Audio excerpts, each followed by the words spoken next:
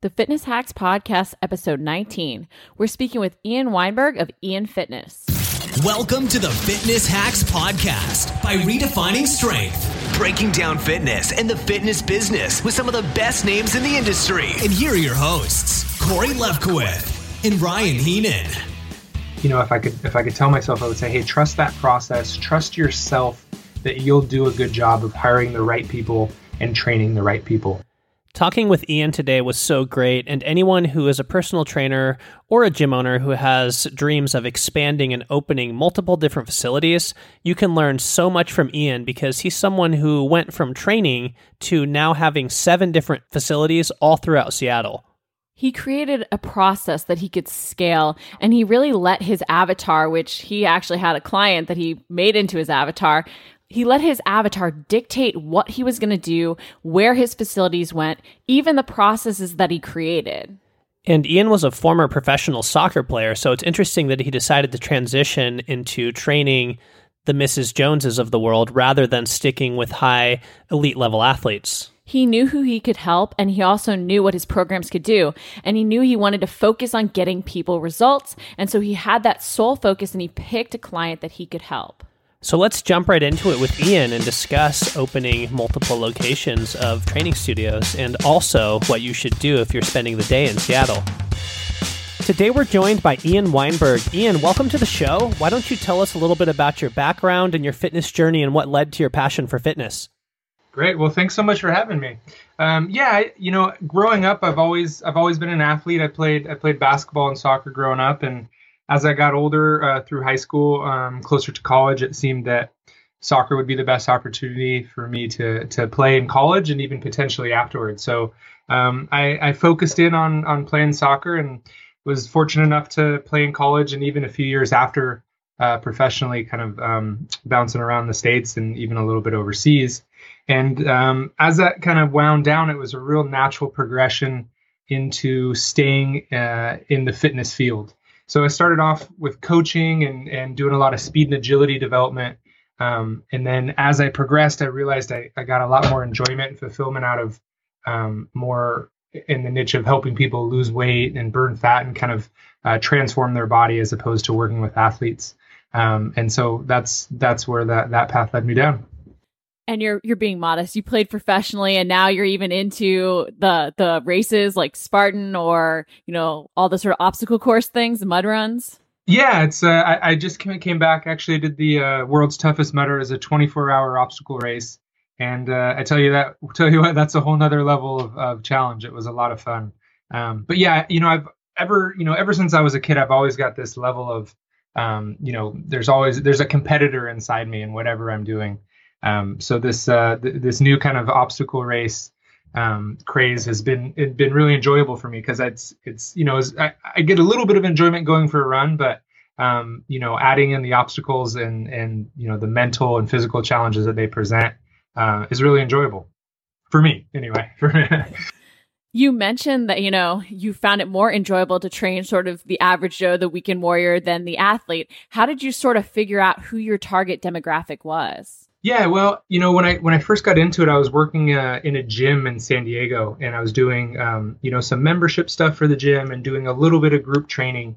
And it didn't take me long to realize, this issue that we have where, 75-85% of people who have a gym membership don't actually use it.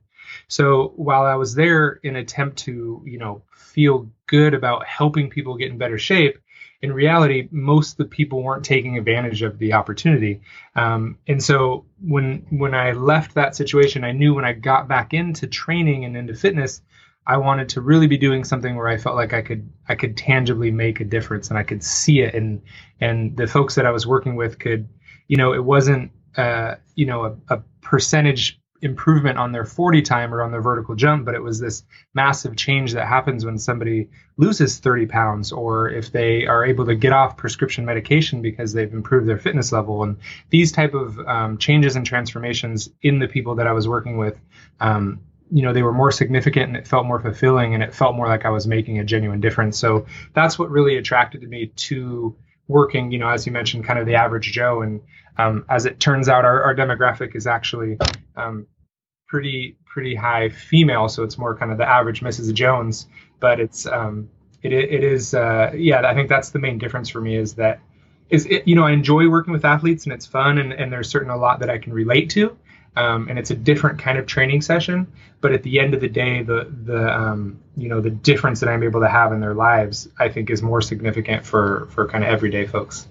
So coming to that realization that was who you wanted to train, what was the journey like going from that moment until Ian Fitness opened and expanding to 7 different facilities in the course of, was it 6 years? 7 years, yeah. It was interesting because when I was back in Seattle, one of my first clients was one of my best friend's mom. And she's been, like a second mom to me, the type of woman you go over there and she makes you the peanut butter and jelly sandwich and, hangs out, that type of thing, since I was real young. And she's also one of the type of people that can be really intimidated by a gym atmosphere and, and can feel uncomfortable. And so knowing these things about her and knowing her hesitation to even get started, and really the only reason she did was because she trusted me, I knew that, her name was Anna, if I could make Anna feel comfortable in this environment, in a gym environment where there's people exercising and working out, then, I would be onto something. And so, everything from the language that we use to the exercises that we did to my positioning during the workouts, like all these things get put into consideration.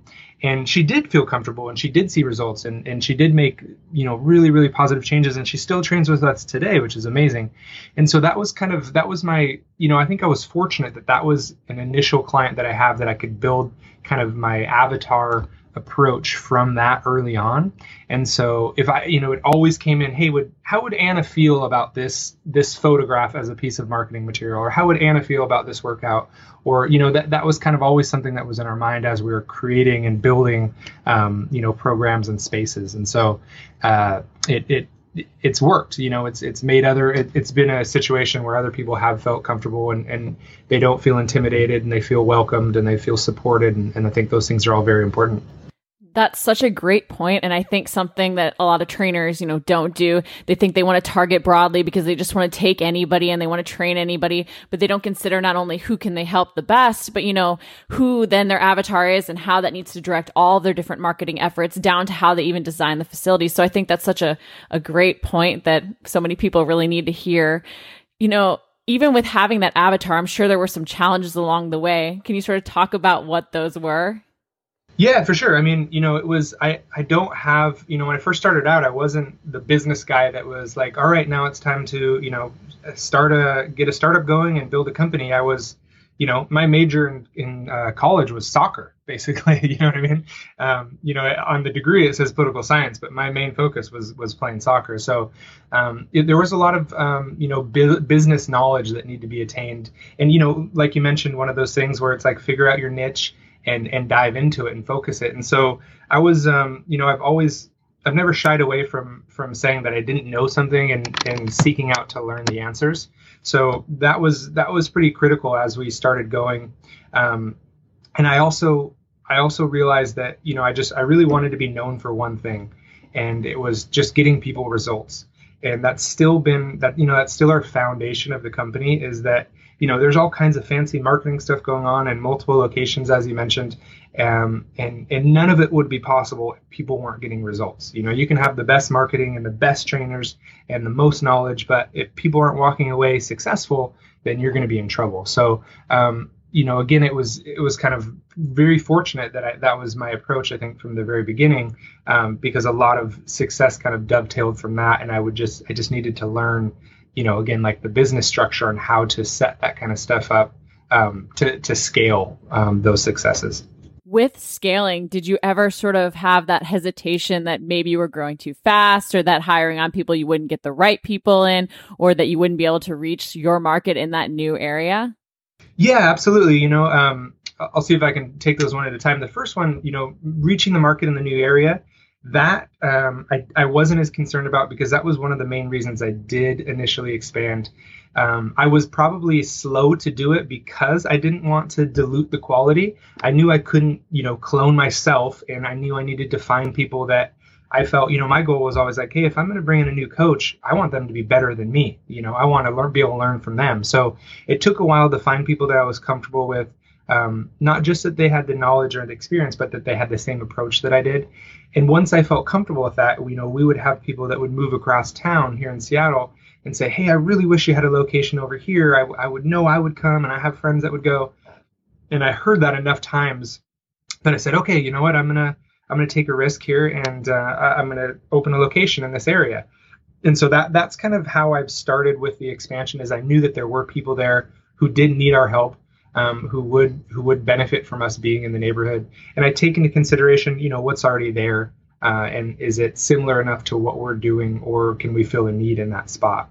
So, definitely making sure we had the talent to go in and service that area with quality coaches that could do a really good job is a part that probably slowed us down initially, and now I feel like we're fortunate enough that we're actually attracting top talent that wants to come work for our company because they recognize what we're doing and the opportunities we present. I love that, because so often in the fitness industry, people get afraid of bringing in people with more knowledge or competition or all these different things. And you were actually seeking out trainers that, felt could teach you, and you were going into areas where there was a demand, not just an area you wanted to be in. We've talked a lot on this podcast with a lot of other trainers, both online and offline, about how you have to let your audience sort of tell you where you're going to go. I mean, you have to have a vision, but you have to let them sort of dictate instead of just putting in your wants and needs. You've got to listen to them. So that's a great message across the board. With all of your different programs, what does a typical workout look like? Yeah, so we basically have two main programs. We have our one-on-one personal training, and the one-on-one personal training is with our client and with one coach. And those sessions are really dictated on what the client's main goals are, and take into consideration kind of, where they're currently at, whether they're dealing with some injuries or some post-rehab, or whether they're ready to give 110% each workout. So that said, most people do recognize we are really known for weight and fat loss. And people, can tend to kind of dress that up in a few different ways. And maybe they feel like they want some more toning and some more definition. But, from our standpoint, we're going to design those exercises to get people moving around as much as possible. If you could take a view inside one of our studios, you're not going to see a bunch of machines. You're going to see as much open space as we can make, so that we can utilize the space to get people moving around. You're going to see things like TRX, kettlebells, boxes, slam balls, the battle ropes, dumbbells, all that kind of good stuff. Again, to kind of get functional movement so people are moving. And in my and again, kind of going back to I'd love to have people come in that I feel like can teach me something. And fitness is such a evolving space that there's always new workouts and new approaches, and I've never come from a place that's like, hey, I know everything. That's not the case at all. I know I can get my clients results, and so if I can add some new elements in there, that's great. So that said, we approach the weight and fat loss to just try to really get people moving around as much as possible with some resistance. So that's what those one-on-one training sessions will look like. And there's some variety in there, of course, with who the trainer is and their personality, and again, what that individual client's goals are or existing injuries. The other program we offer is our boot camp, which is essentially a group training program, and we set that up with different stations. We have a group functional warm-up where we get folks moving around, which would look very similar to one of my soccer practice warm-ups, and then we'll have different stations. So one of the stations may be the battle ropes, and then you may go over to burpees, and then you may be onto some jump rope, and then you may be onto, a squat overhead press, or, we usually have between 6 to 8 different stations. It's high energy. The music's going, the coach is motivating people and pushing people. And the cool thing that we do there with the boot camp is each station has different modifications. So if Mrs. Jones is in there and she doesn't feel comfortable doing box jumps, she can just do step ups. And say, Mr. Jones is in there and he feels great, we can give him a higher box to jump at. So each station has an opportunity to really challenge people to make sure they're being pushed, and then to also make sure that people are being successful and they're not, aggravating a previous injury or getting a new injury. So those are kind of what the two different type of workouts that we do. And again, both of them are essentially structured for weight and fat loss. And in the process, we're going to build muscle, we're going to add tone, we're going to increase overall fitness and endurance as well. I think that's absolutely fantastic. And I think that is actually the future of where the fitness industry is going. Rather than these gigantic spaces with tons of overhead, it's about building these communities, and everything you have is very systematic from your workouts. But even on your website, the way you collect leads and, it's, to me, the future. You're offering free reports. It's very interactive and crosses on multiple platforms.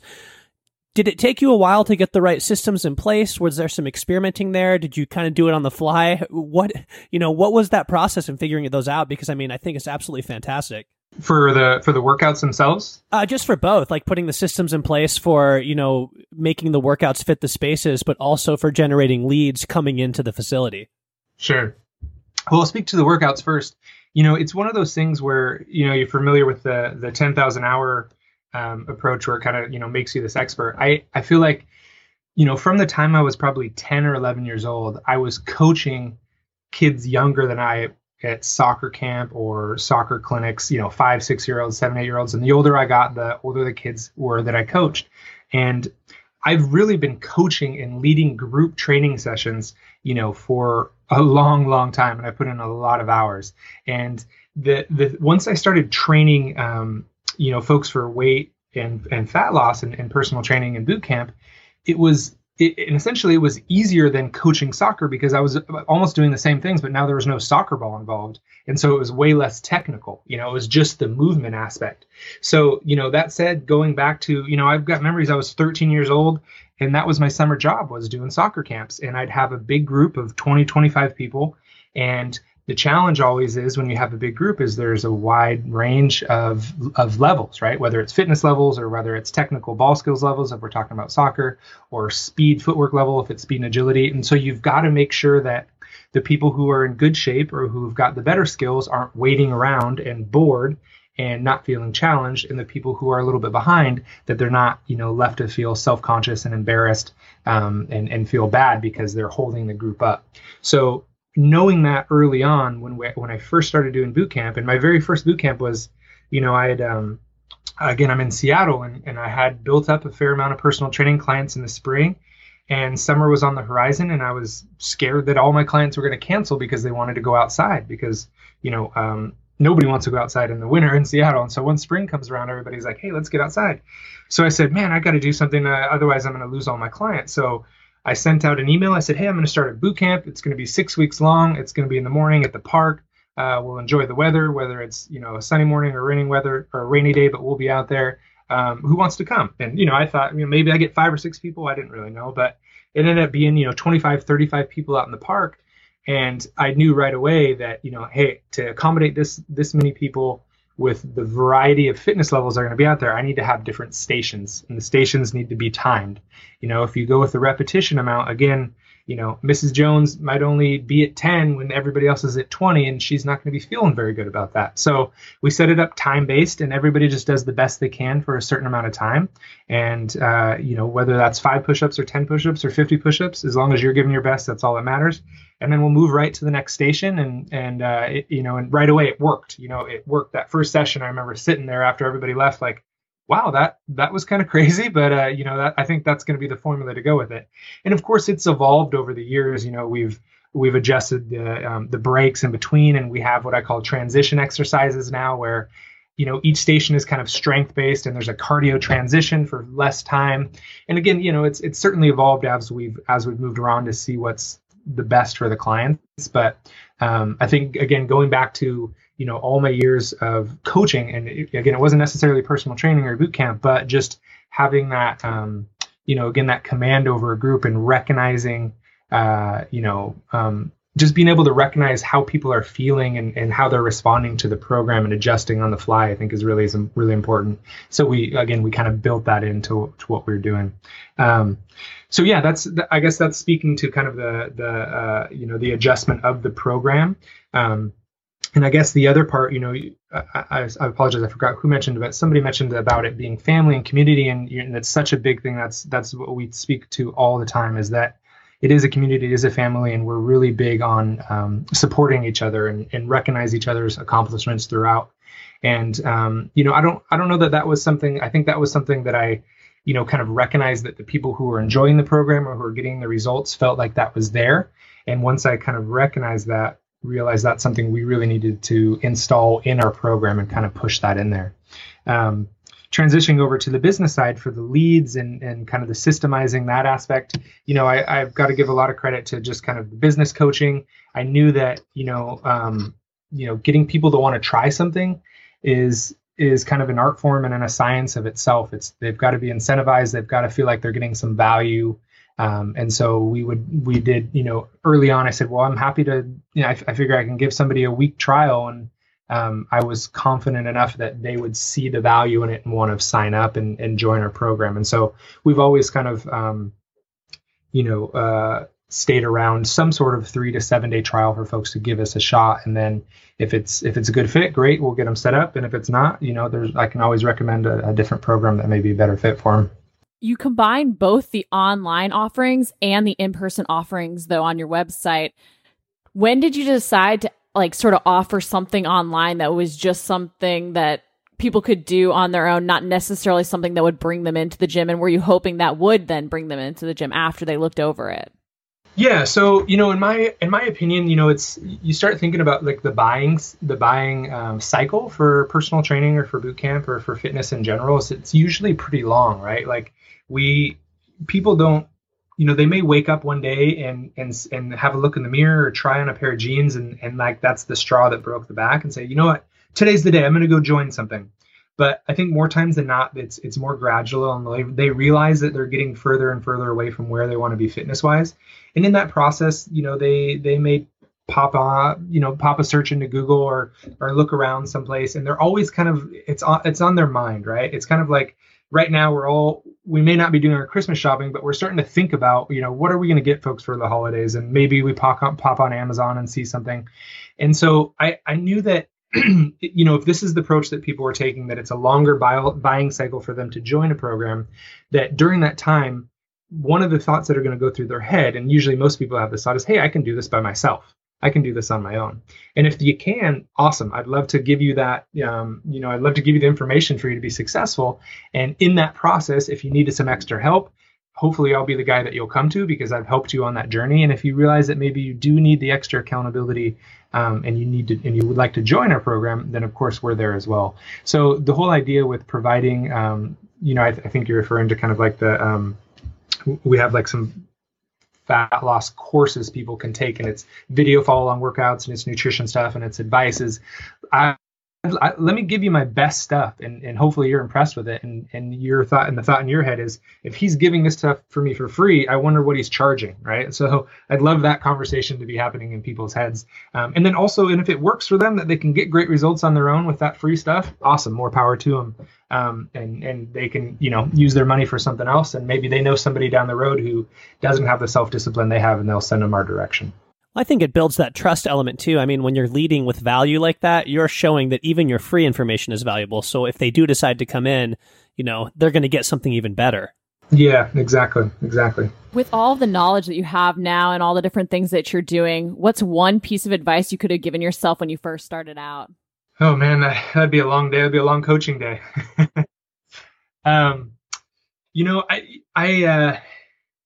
think my first couple years, it really was like a startup. I was running every session, dealing with every email, taking care of every client's account. And I got near my breaking point. And if I hadn't, I can be stubborn at times. And I think I recognized that for me to be able to scale, I needed to hire some right people, and I needed to train them how I wanted them to do things. And I needed to trust that process. And I think I was just, if I could tell myself, I would say, hey, trust that process, trust yourself that you'll do a good job of hiring the right people and training the right people. And I was just, it was my baby in all intents. I had, like I said, I was running every session from, I was up at 5 a.m, home at 8 p.m, doing all the things in between. And I didn't want to lose it. I didn't want to lose what I had built. But I think that as we did grow, we could have scaled a little bit faster. And I think I probably at that point, some clients did fall through the cracks in terms of the attention that they needed because I was stretched so thin. So I think I would tell myself to trust that process of the growth, or what needs to happen to grow in terms of building a quality team. I think that's fantastic advice for anyone who's at that point where they feel like they can't fully let go. You're overworked. Like you said, you hit that breaking point, but at some point you need to trust that process and know that what you can do is going to be putting the right systems in place moving forward. When you expanded, what made you to decide to do multiple other locations rather than upgrading to one bigger size facility? Yeah, a couple things, both going back to the point where, we had simply requests from multiple people in different parts of the city that were like, hey, I wish you'd be over here. I wish you'd be over here. And that sounded great. But, I needed to first realize that I could open additional locations one at a time and that they would be successful. And I've never had the goal that I want a huge, 5,000 foot facility or 10,000 foot gym or whatever it is, because you do lose that community feel. You do lose the family feel. I like to be able to, when somebody comes into our facility, the coach just needs to know their name. They should know where they're, how their kids are doing in school, how their grandparents are doing. We want to know stuff about our clients and be a fabric of that community that we're in. And within Seattle, the different kind of neighborhoods, I do feel, or I hope that we are that, so that, when you're in that neighborhood, you do your grocery shopping there, you maybe get your hair cut there, you get your nails done there. And then also that's where you go to work out at your local Ian Fitness. And I prefer it that way, that it is more of a local, has a smaller footprint in terms of just overall size and the amount of people that we can be in there. I would love to be to a point where it's like, hey, we've closed our doors to new clients. Not that we don't want to help more people, but we don't feel like every new client now we add, I feel like it could diminish the results from other people, and that's a decision that I would happily make to help the current base. And so it's just it just feels better to have that smaller footprint, so that we can do a better job of helping the people that are there, as opposed to next thing it's back to that 5,000 square foot facility and 75% of the people actually never come, and you're just getting the gym membership fees. And that's where I started, and that's where I really want to avoid that space. With doing the online stuff and having the programs there that people can do on their own, and having the different facilities and keeping them small, where do you see the future of fitness going? It's funny. It seems like every year, somebody makes an announcement that it's like, it's only going to be one-on-one, or it's only going to be group, and then it's going to go back to one-on-one. And I think there's always going to be people for both. And I think that's one of the nice things I enjoyed about having both one-on-one and group, is I felt insulated. If there's a crunch in the economy and personal training becomes really, out of people's budgets, generally boot camp is it's more affordable. People are sharing the cost of the trainer, and that's something that they can do.